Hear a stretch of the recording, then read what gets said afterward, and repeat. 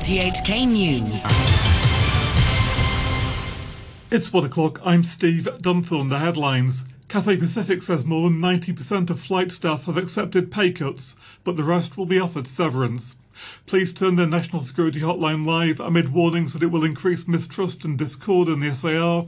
And in the United States, Joe Biden closes in on victory as Donald Trump heads to court to try to save his presidency. Cathay Pacific says more than 90% of the flight attendants and pilots who were spared redundancy last month have signed their new lower-paid contracts. It says those who didn't agree with the new terms will be offered severance packages that go beyond statutory requirements, and it won't exercise its right to use their retirement funds for the payoffs. Unions had urged the airlines to give workers more time to consider the offer and to make pay cuts temporary, to no avail. Hong Kong police have formally launched a hotline inviting people to report breaches of the new national security law. Priscilla Ng has details. In posts on social media, the force invited people to send tips by email, text message, or via the mainland communication app WeChat. It said the hotline was being set up by the police's National Security Department to accept non-emergency reports on such matters. Police said they wouldn't collect personal information of callers and wouldn't disclose information to third parties. News of the launch emerged last week and was condemned by pro-democracy campaigners with warnings it would spread distrust in the SAR. The Democratic Party lawmaker Lam Chik-ting said the creation of the hotline would increase political discord and put Hong Kong people off discussing their views. I think the hotline will worsen the situation because most of the Hong Kong people will think twice when they speak to each other in relation to any political topics. They will doubt whether their political stance will be reported to the national security team of the police force. The United States has called on Beijing to stop what it called its attempts to crush press freedom following the arrest of an RTHK producer, Bao Choi. Vicky Wong reports. In a brief statement, the US State Department Deputy Spokesman Cale Brown said the US was deeply concerned about the arrest and the Chinese Communist Party and their Hong Kong proxies must cease efforts to crush press freedom. Bao Choi was involved in a television program on the Yuen Long mob attacks last year, which revealed police were present at the scene well ahead of the assault but didn't intervene. She was arrested on Tuesday accused of making a false statement to conduct a search on owners of vehicles that appear to have picked up some of the attackers. Media groups have expressed anger over the arrest of Ms. Choi. The Journalists Association said it was sad and absurd that journalists conducting normal reporting duties were subject to suppression and pressure by way of legal action. Its chair, Chris Young, says the great financial pressure from dealing with legal action amounts to political suppression of reporters and media groups. If they have to face charges, they have to get legal advice, and that means costs money. We hope that that won't become a trend, a very unhealthy, damaging trend for people to make use of their power and resources to suppress media organizations, particularly those that they do not agree with. A relative of a victim of the Lama ferry sinking in 2012 says he hopes a private prosecution will uncover the truth about the disaster that claimed 39 lives. Mr. Choi expressed grief and anger over the Department of Justice's decision to close the door on further prosecutions, saying the public must also find it unbelievable. He noted that the then Chief Executive, CY Leung, had said he wouldn't let the incident slide, but his promise was never fulfilled. The Democratic Party lawmaker James To, who's helping the families, said those involved in the inspection and construction of the vessel had yet to face legal consequences 8 years after the accident. Turning to the US presidential election, and the Democratic Party candidate Joe Biden says he believes he's won enough votes to secure the presidency. He stopped short of declaring victory in Tuesday's election, saying all the votes had yet to be counted. Here, the people rule. Power can't be taken or asserted. It flows from the people. And it's their will that determines who will be the President of the United States, and their will alone. And now, after a long night of counting, it's clear that we're winning enough states to reach 270 electoral votes needed to win the presidency. Mr. Biden said that as president he would work as hard for those who didn't vote for him as he would for those who did. Mr. Trump's campaign has launched legal action in Michigan, Pennsylvania and Georgia calling for vote counting to be halted. A campaign official accused Democrats of scheming to disenfranchise Republican voters. International observers have said there's no evidence of widespread election fraud.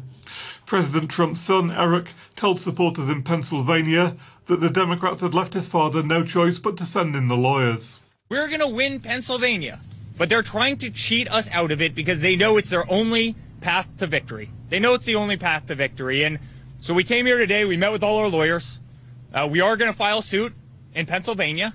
It's a shame that we have to do that. It's the last thing that we wanted to do. It's the last thing my father wanted to do. But this is rampant corruption, and it can't happen. It simply can't happen. It's not fair. This isn't democracy. The president's lawyer, Rudy Giuliani, insisted counting in major cities was somehow rigged. This is a concerted effort of the crooks that run the Democrat Party. And you know these big city machines are crooked. You know that. 20 years, 30 years, 40 years, 50 years, 100 years of one-party rule leads to corruption of all kinds. Michigan's top election official described the lawsuit as frivolous and said the state would push back against attempts to spread disinformation and dispute the result. The BBC's Ben Wright said there appears to be little substance to the Trump campaign's claims. They're alleging things without evidence. That is clearly what is happening, and it feels like an attempt simply to slow down the count and disrupt it, throwing sand into the wheels in places that they are behind. Pennsylvania, Wisconsin and Georgia. You know, these are the fronts at the moment for the Trump campaign. They're not so concerned about states where they're currently a nose in front. More than 99,000 coronavirus cases have been recorded in the United States in the past 24 hours, a new daily record, according to a tally by Johns Hopkins University. The country also reported more than 1,100 deaths. And a 4-week lockdown has come into effect in England as nations across Europe attempt to slow a second wave of coronavirus infections. The restrictions include the closure of pubs, restaurants and non-essential shops, but schools will remain open. The chair of the National Police Chiefs Council, Martin Hewitt, said those breaching the restrictions would face stiff fines. The message to those people is very clearly you are breaking the law and, as importantly, you are endangering people's lives. We will not allow people to flaunt the rules repeatedly or deliberately, and it's those people that we're really keen to be after, the ones that are what we call the egregious breaking the law, because it's dangerous. The US state of Oregon has become the first to decriminalise the possession of small amounts of hard drugs, including heroin and cocaine. The law will also allow those people arrested to pay a $100 fine and attend a recovery program, but not to go to trial or do jail time for possession. Voters in Oregon also approved legalising the therapeutic use of psychedelic mushrooms. On Tuesday, 5 more states legalised marijuana for adults. The Danish Prime Minister has ordered a complete cull of all mink housed in fur farms across the country. Mette Frederiksen said the decision follows the discovery that a mutated strain of the coronavirus had been transmitted from the animals to humans. Conservation groups have described the decision as an animal welfare tragedy. The BBC's Gavin Lee reports. Denmark is the world's largest producer of mink fur. In recent weeks, more than 200 farms have been forced to close after coronavirus outbreaks. But it's a mutated form of the pathogen, according to scientists, which they say has been transmitted from the animals to several farm employees and into the community. It's estimated that around 15 million mink will be killed as a result of the cull. Opposition politicians have described the move as draconian. The Prime Minister, Mette Frederiksen, defended her decision, suggesting that if the animals were not culled, the spread of the mutated strain could ruin the work of developing a vaccine. The discovery of a 9,000-year-old grave in Peru has cast doubt on traditional ideas of the division of labour among men and women in hunter-gatherer societies. Archaeologists found a young woman buried with a hunting toolkit. Here's the BBC's Will Leonardo. Prevailing wisdom holds that among our prehistoric ancestors, men hunted while women tended to gather food. But researchers who uncovered the grave high in the Peruvian Andes say their discovery shows this may not have always been the case. The young woman, buried with stone projectiles used to bring down large animals, led the US-based team to review 27 other sites with similar burial patterns. Writing in the journal Science Advances, they said the research suggested that 9,000 years ago, between 30 and 50% of hunters in this part of America were women. The team said the study supported the idea that modern gender constructs often don't reflect those of the past. Research into one of the most common gentoos say they should be regarded as 4 species rather than just one. Here's the BBC's Helen Briggs. Colonies of Gentoo penguins are a familiar sound and sight in Antarctica, known for their flamboyant red-orange beaks and white eye patches. According to new research, different Gentoo populations are so distinct they should be considered 4 separate species. And while the penguins look pretty similar to the untrained eye, they vary slightly in size and shape and can be told apart by their DNA. And in financial news, the Canadian convenience store operator Couche-Tard has entered the Asian market through a deal to buy the Circle K convenience store business in Hong Kong for about $2.8 billion. Convenience Retail Asia, which has run the stores here for 35 years, says it's disposing of the business after reviewing the socio-economic outlook. In a submission to the local bourse, it says recent events in the SAR spurred management to consider selling the business. A short time ago, the Hang Seng Index was at 25,561, that's 675 points up on the previous close.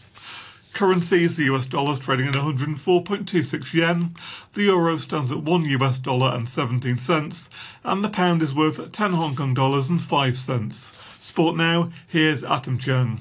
We start with football in the UEFA Champions League, where Manchester United suffered a humbling defeat in Turkey. They were shocked by Istanbul Basaksehir, who went up 2-0 within 40 minutes and went on to win 2-1. United boss Ole Gunnar Solskjaer says his team cannot expect to win by the way they played. Performance wasn't good enough against the team that worked and ran and... Well, they hit us on the break a couple of times and scored 2 goals like you sometimes do in Europe when you don't defend well enough. United remain top of Group C despite the loss. They lead RB Leipzig on goal difference after the German side came from behind to beat Paris Saint-Germain 2-1. In Group E, Chelsea cruised to a comfortable 3-0 win over Rennes, who had a player sent off late in the first half. Timo Werner was 2 for 2 from the penalty spot. Yeah, I think we do a very good game today. We played very well. I think both penalties were, they were right. So for me, we go with 2-0 in the half. Very good. The red card was also good for us because, we have one more man on the pitch and we can control the game from behind. At the end, maybe we can score a bit more goals, but in the end, we win 3-0 at home, and that's all we want. Chelsea topped the group on goal difference over Sevilla, down to 10 men against Krasnodar in their second half. Sevilla scored twice and won the match 3-2. Barcelona have won 3 out of 3 in Group G. Lionel Messi scored a penalty 5 minutes into the game as Barca beat Dinamo Kiev 2-1. Second place Juventus won 4-1 against Ferencváros, with Alvaro Morata scoring twice. Borussia Dortmund topped Group F after a 3-0 win at Club Brugge. Lazio drew 1-0 at Zenit St. Petersburg. In tennis, Rafael Nadal has recorded his 1,000th match win on the ATP Tour after victory over Feliciano Lopez at the ATP Masters in Paris. Nadal is the 4th player in history to reach the milestone. That's one very negative thing about getting to the 1,000. No, that's you are very old, because to win 1,000 match you need to be you need to have a very long career. But super happy, no? Of course. The arrive to that number means that I did a lot of things well and during a long time. No? So very happy, and thanks to the ATP, to the French Federation, to everybody who make this recognition. Nadal will face Australia's Jordan Thompson in the last 16 tonight. And that's your look at sports. To end the news, the top stories once again. Cathay Pacific says more than 90% of flight staff have accepted pay cuts, but the rest will be offered severance.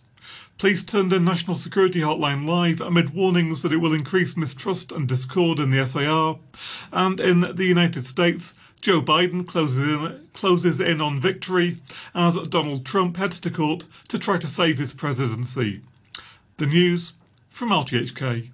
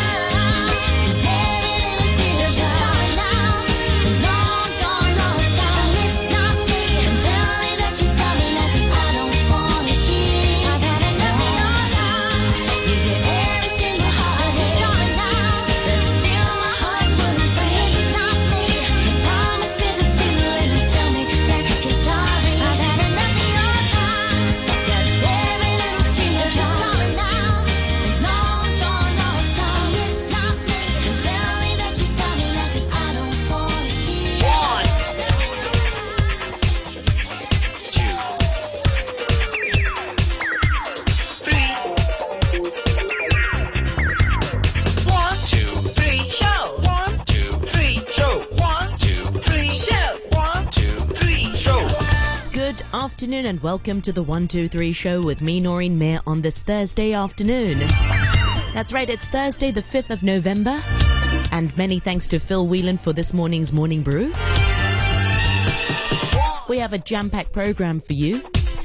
As you know, we are the proud broadcast partner of the Hong Kong International Literary Festival. So today, we're also going to be featuring one of their speakers. This afternoon, we'll be chatting with poet and academic Jason Lee about his work and also his involvement with the Literary Festival. Jason will be joining us just after 1:30. And after the 2 o'clock news, Sadia Osmani joins us for our regular Thursday Chinwag. And today we're talking about all things American, perhaps a more light-hearted look at some of the things that you only find in America. And after 2:30, we'll be speaking to Andrew Dembina. Andrew Dembina actually will be speaking to Apo Wu, who is the curator of the Hong Kong Museum of Art International Programs, about the current big Sandro Botticelli and his Times exhibition. And as usual, we want to hear from you as well. So feel free to drop us an email. Our email address is 123show@rthk.hk. That's 123show@rthk.hk. You can find us, of course, on Facebook, Noreen Mir on RTHK Radio 3.